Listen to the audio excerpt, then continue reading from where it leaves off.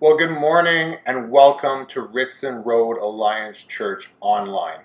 I'm Chris Corbin and I am the pastor here at the church. We are so glad that you are here joining us this morning as we continue to explore what it looks like to journey with Jesus in every area of our lives. This morning we'll be continuing our series, The Broken Road, as we explore what it means to journey with Jesus in the broken areas of our lives. If you've been impacted by any of our messages, we would ask that you consider sharing them with your friends and families and with your social circles. We long for our communities to experience the life-changing hope that is found in Jesus Christ. And really, there's just no one better to share the good news that you have received in Jesus Christ than you. And so sharing with your friends and neighbors and families the ways in which you see Jesus at work in your life. And this is a really easy way for you to do that. As always, we long for you to engage with the service this morning.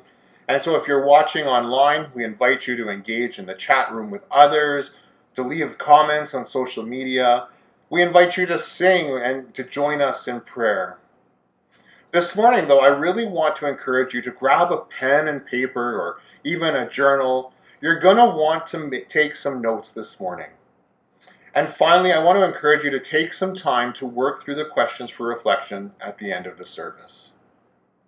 I want to pause for just a moment and pray. We believe that God is a present God and a God who speaks. So let's invite him into our presence wherever we find ourselves. And let's ask him to speak to us this morning. Let's pray. So, Father God, we come to you this morning, and we come with an expectation and an anticipation that you are present in our midst, and that you speak to us. And so we invite you, God, to have your way, to speak through your word this morning. Lead us and guide us, and may we encounter you. So come, Lord Jesus. Amen. Well, it's the moment you've been waiting for. Our service starts now. Well, I want to welcome you back this morning. And as I stated at the beginning of our service, we're continuing our series on the broken road, as we are exploring what it looks like to journey with Jesus in all of the areas of our lives, including our areas of brokenness. And this idea of brokenness has quite a few connotations.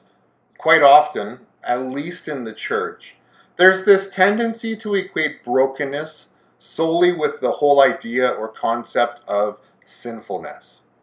And while there is truth in the fact that our sin is an expression and a result of our brokenness, being broken doesn't only equal sinfulness. I would suggest to you that brokenness is really any time things are not the way that they should be. That means that when we refer to our brokenness, we are simply acknowledging when our lives are not as they should be, or they're not in the way that God intends them to be. New Testament scholar N.T. Wright, while quoting another church leader in a recent interview, said this: "The church doesn't do lament very well, but it doesn't do celebration very well either.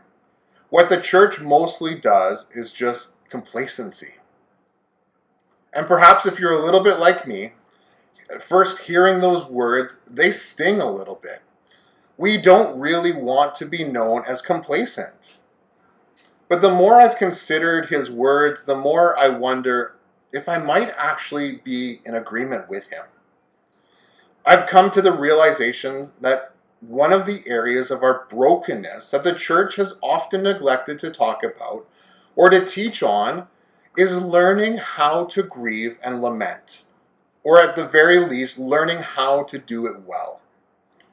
You see, grief is defined as the emotional reaction to loss or change of any kind, while lament is defined as the expression of grief or sorrow. I think what's important to note here is that grief is not limited to death. Rather, it is connected to loss or change of any kind. And so each and every person will in their lifetime experience varying levels of loss. Some people will experience the loss of a loved one or a family member. Some people will experience the loss of health, whether it's physical, emotional, or even a mental loss of health. Some will experience the loss of a job or financial stability. Others will experience the loss of a dream or hopes for the future. And some will experience permanent loss, while others will lose things that are more temporary. And some might even experience loss that is only imagined. And yet even imagined loss is still loss. More recently, with the outbreak of the COVID pandemic, each one of us has experienced the loss of the life we once knew. And so each one of us actually has a reason to grieve. And really what I think would be a good way to describe what it means to grieve is this. It is simply getting the emotions and the feelings that are associated with those losses or even disappointment and pain inside of you out to the surface so that they can be dealt with. Unfortunately, I think with the convenience of modern life and the affluent lifestyles that we have come to experience in the Western world, we've actually been almost lulled into thinking that other than death, we really do not have anything to grieve. That in our lives, at least for the most part, everything should be okay. Everything is going to be reasonably comfortable. And in the church, we actually see this avoidance of grief, and it's often veiled behind a very true and very well-meaning words. Statements like, God is in control. Have faith, everything is for a purpose.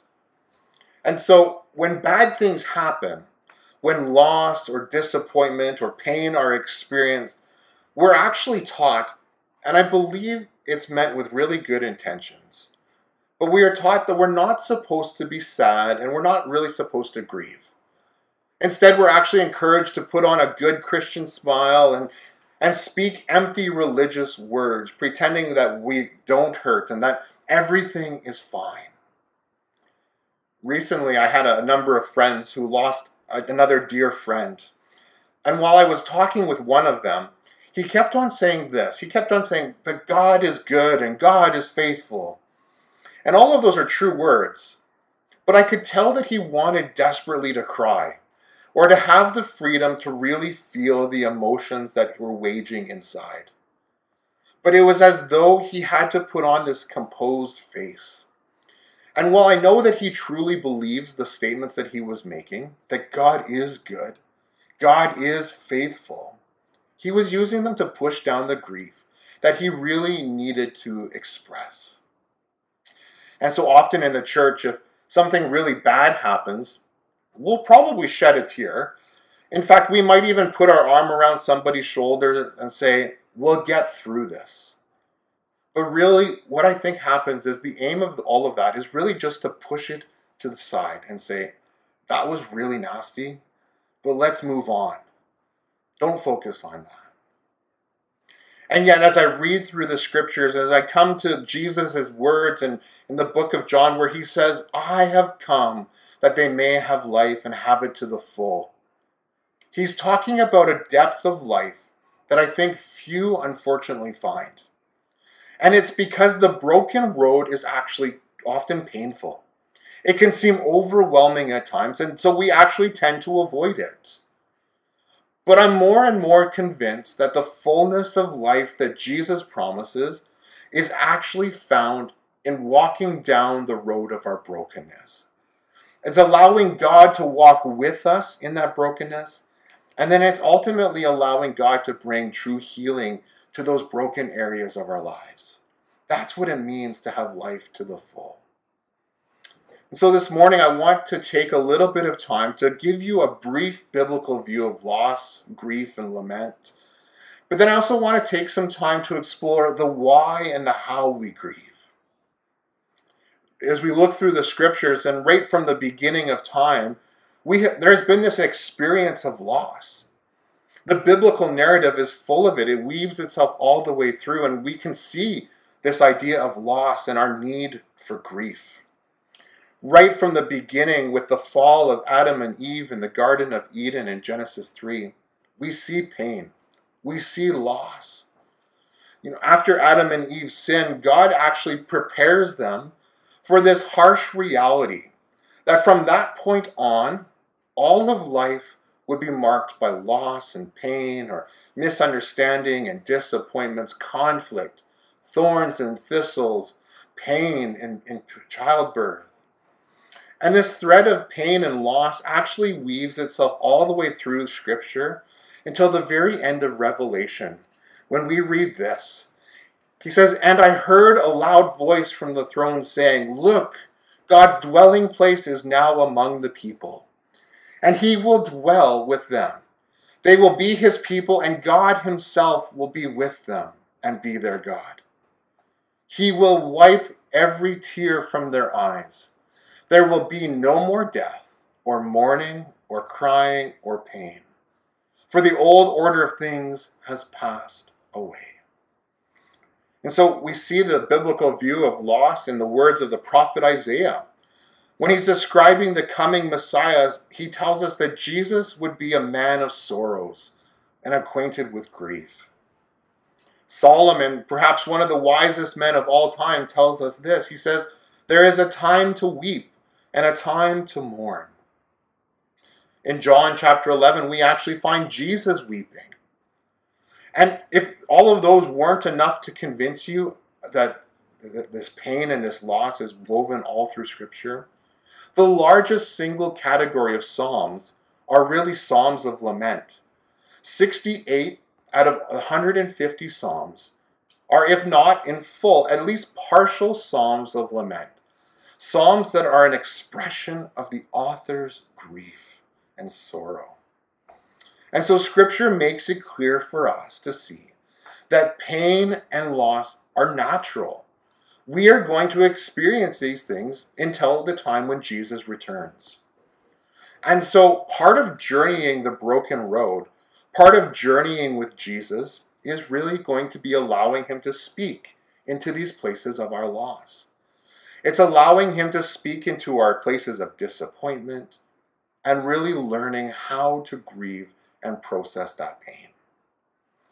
If we don't allow Jesus to meet us in the depths of every emotion, every loss, every hurt and wound, then what I think we'll end up with is a really shallow faith. And so, as we recognize that Scripture paints for us this reality that each one of us is going to experience loss and or pain, and I think you have already probably experienced it even in life. This should really cause us to stop and to ask this question: how do I respond to loss and grief? Well, there are a number of ways, or typical responses to grief. The first one that we're going to look at is denial. And denial is really when we say things like, "I'm okay, I'm fine." It's part of this aversion to pain that we have.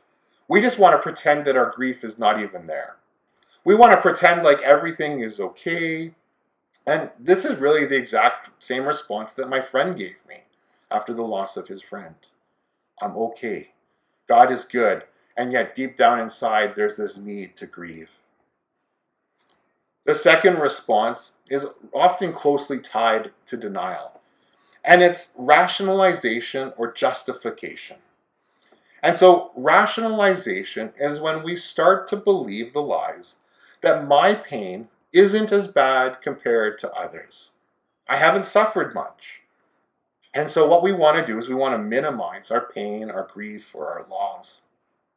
And rather than processing our own pain, our losses, our disappointments, we justify them away. Somebody else has it worse than me, and so I really shouldn't complain. About a year ago, when our house in Alberta finally sold, I actually began to grieve the loss of a dream. I had always dreamed of owning my own home, and maybe that's just a part of the great American dream, right? And so when our house sold, it really was a time of loss for me. And because this is why. When our house sold, not only did we sell it for a loss, but because it took almost a full year to sell, we actually took quite a bit of a financial hit. It basically wiped out all of our savings. And so those two things, the loss on it, the loss of our savings, combined with the fact that the houses in the GTA are significantly higher than they are priced than they are in Alberta, really means that we likely won't ever be able to purchase another house. At least not anytime soon. And so with that reality, I actually experienced the loss of the dream of owning my own house. Now, when I was first wrestling with this, when I was first grieving this, I actually started to justify and rationalize away my grief. Our situation really isn't that bad. We can still afford to rent a house. Some people can't say that. We have enough food to eat. Others can't say that. We didn't lose a loved one. It was only a house. And so what happens is when we start to think like that, we actually push aside the pain that we feel in our own loss. And it never gets dealt with. But the reality is that grief and loss are not a comparison game. We can't compare our loss to another. When we experience loss of any kind, no matter how good, we can experience the loss of good things, good seasons as we enter into a new season of life. But whenever we experience loss of some kind, we actually need to learn to grieve it, not to compare it. Another response to grief is this. It's muted or heightened emotions. And we may experience this in a number of ways, and we're certainly not going to touch on all of them, but some of the ways that we see muted or heightened emotions are these. One, it might be a loss of joy, or the loss or the ability to dream or hope. We sometimes refer to this as becoming emotionally numb. Amanda and I have another really good friend that experienced this. She had encountered and walked through a whole bunch of lost dreams and hopes, and she never had time to process those things. And so rather than expressing her emotions, rather than dealing with the hurts and the pains that came with those lost dreams and hopes, she decided it was easier just to shut down her emotions and to just be steady. And so for years, she actually locked away her emotions, her joy, her grief, and her sorrow. And she was a steady person. She just kept going. You could always count on her. And then when she finally began to allow God to bring healing to those unprocessed wounds, she actually realized that she had locked away these hopes, these dreams, this joy. And suddenly she found that she had this reinvigorated freedom or ability to dream for what might be, to have joy once again. This is the same thing we saw earlier in our kids' moment. Another way that we see this being expressed through muted or heightened emotions is through depression. When we grieve when we have loss or pain that is unprocessed, it often leads to a depression. But this is a depression where that grief is actually allowed to form the identity of the person. They are just living in a constant state of grief. They're not processing it. They're not expressing it. They're not dealing with it healthy. They're just living in that grief. We also see it expressed through anger. And this is another common response to unprocessed grief. And not just any anger. We're talking about a deep anger. This isn't the anger that we experience when things cause us to get frustrated or even when anger is justified. But it's this deep anger that bursts out into different areas of our lives, and sometimes even unexpectedly. Ron Walborn, who's the dean of the Alliance Theological Seminary in New York, describes this anger like a beach ball. He says when you're at the beach and you're playing with a beach ball, you can shove it under the water. But when you shove the beach ball under the water, it rarely comes out where you pushed it down. Instead, it bursts out of the water in all sorts of places, over here and over there. And so in the same way, when we have unprocessed wounds or grief, our anger may actually burst out in places that are really seemingly unconnected to those places of grief or loss. The fourth way that we often respond to grief is through medicating. And here you can insert your choice of drug. It might be alcohol, it might be drugs, it might be pornography. It can actually even be expressed in our busyness. And so rather than dealing with the pain, we actually try to numb it by being so busy that we don't have time to think about it. In terms of the church, we can sometimes see this with people who are just so involved in every different area of ministry possible. They just want to be involved in everything so that they don't ever have to deal with their brokenness, their unprocessed loss or grief. Now, don't go looking at everyone who's involved in ministry and say they're not processing their grief. But there is another response to grief. And this response involves us processing the pain in the presence of Jesus. Psalm 147 verse 3 says this. He says, "He heals the brokenhearted and he binds up their wounds."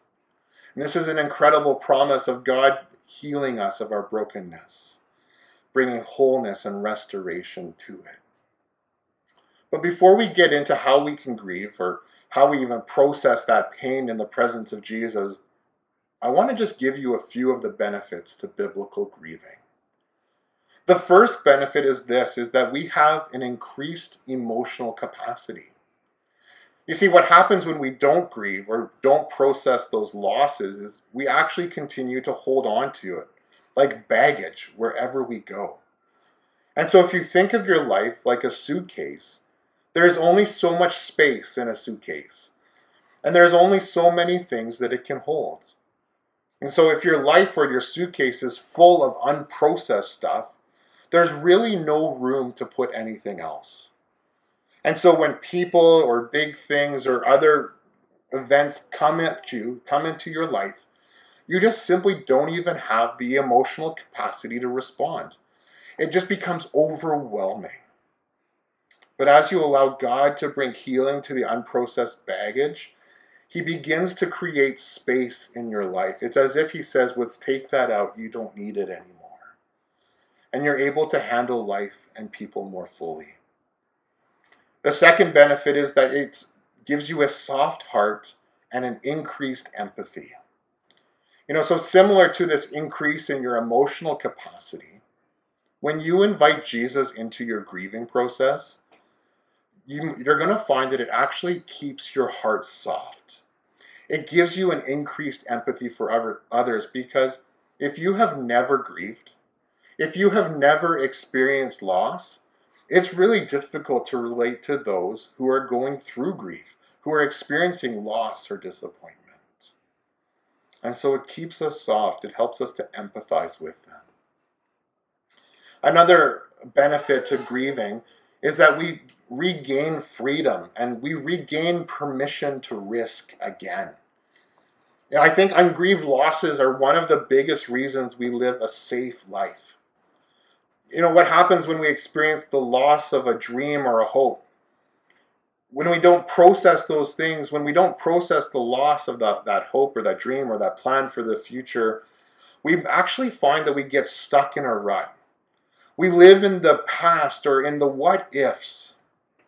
And if we don't process, we inadvertently end up living a safe life. We don't want to risk challenges. We don't want to risk failure or any of these kind of things. And yet when we grieve so that we can fully embrace what's next, so that we can live by faith and take risks and have hope and new dreams, because as we allow God to speak to those broken dreams, to those failed promises or disappointments, we begin to trust again. And that's the fourth thing, is that the benefit to grieving is that it actually restores our capacity to trust God, to trust people again. We grieve so that we can let go of what was, so that we can be fully ready to embrace what is to come.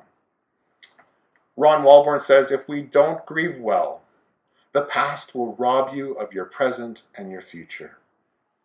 Let me say that again for you. If you don't grieve well, The past will rob you of your present and your future. So that leaves us with the question of, how do we process our grief? How do we process our wounds, our losses, our disappointments? Well, the reality is that there's a lot of different ways to grieve. One of the ways that we can grieve is through tears.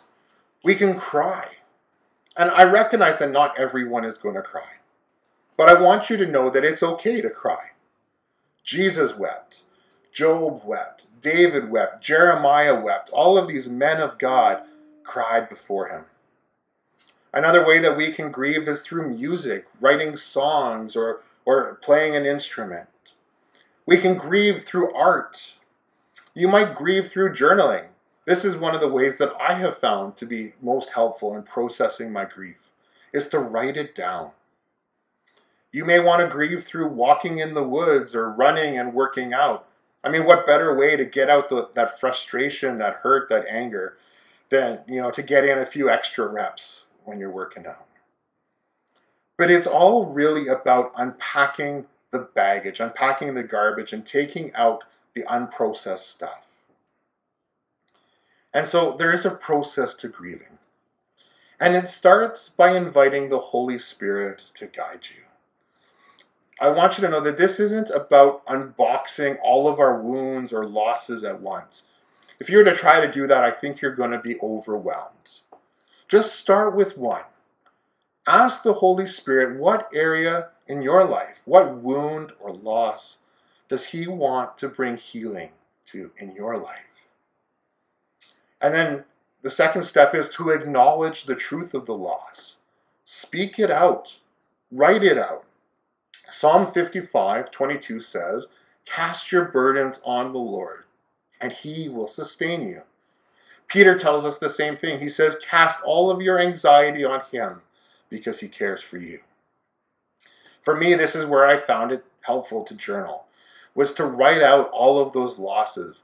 To put them on writing helps me to acknowledge the pain that I experienced through that. The next step really is then to allow yourself to feel the pain.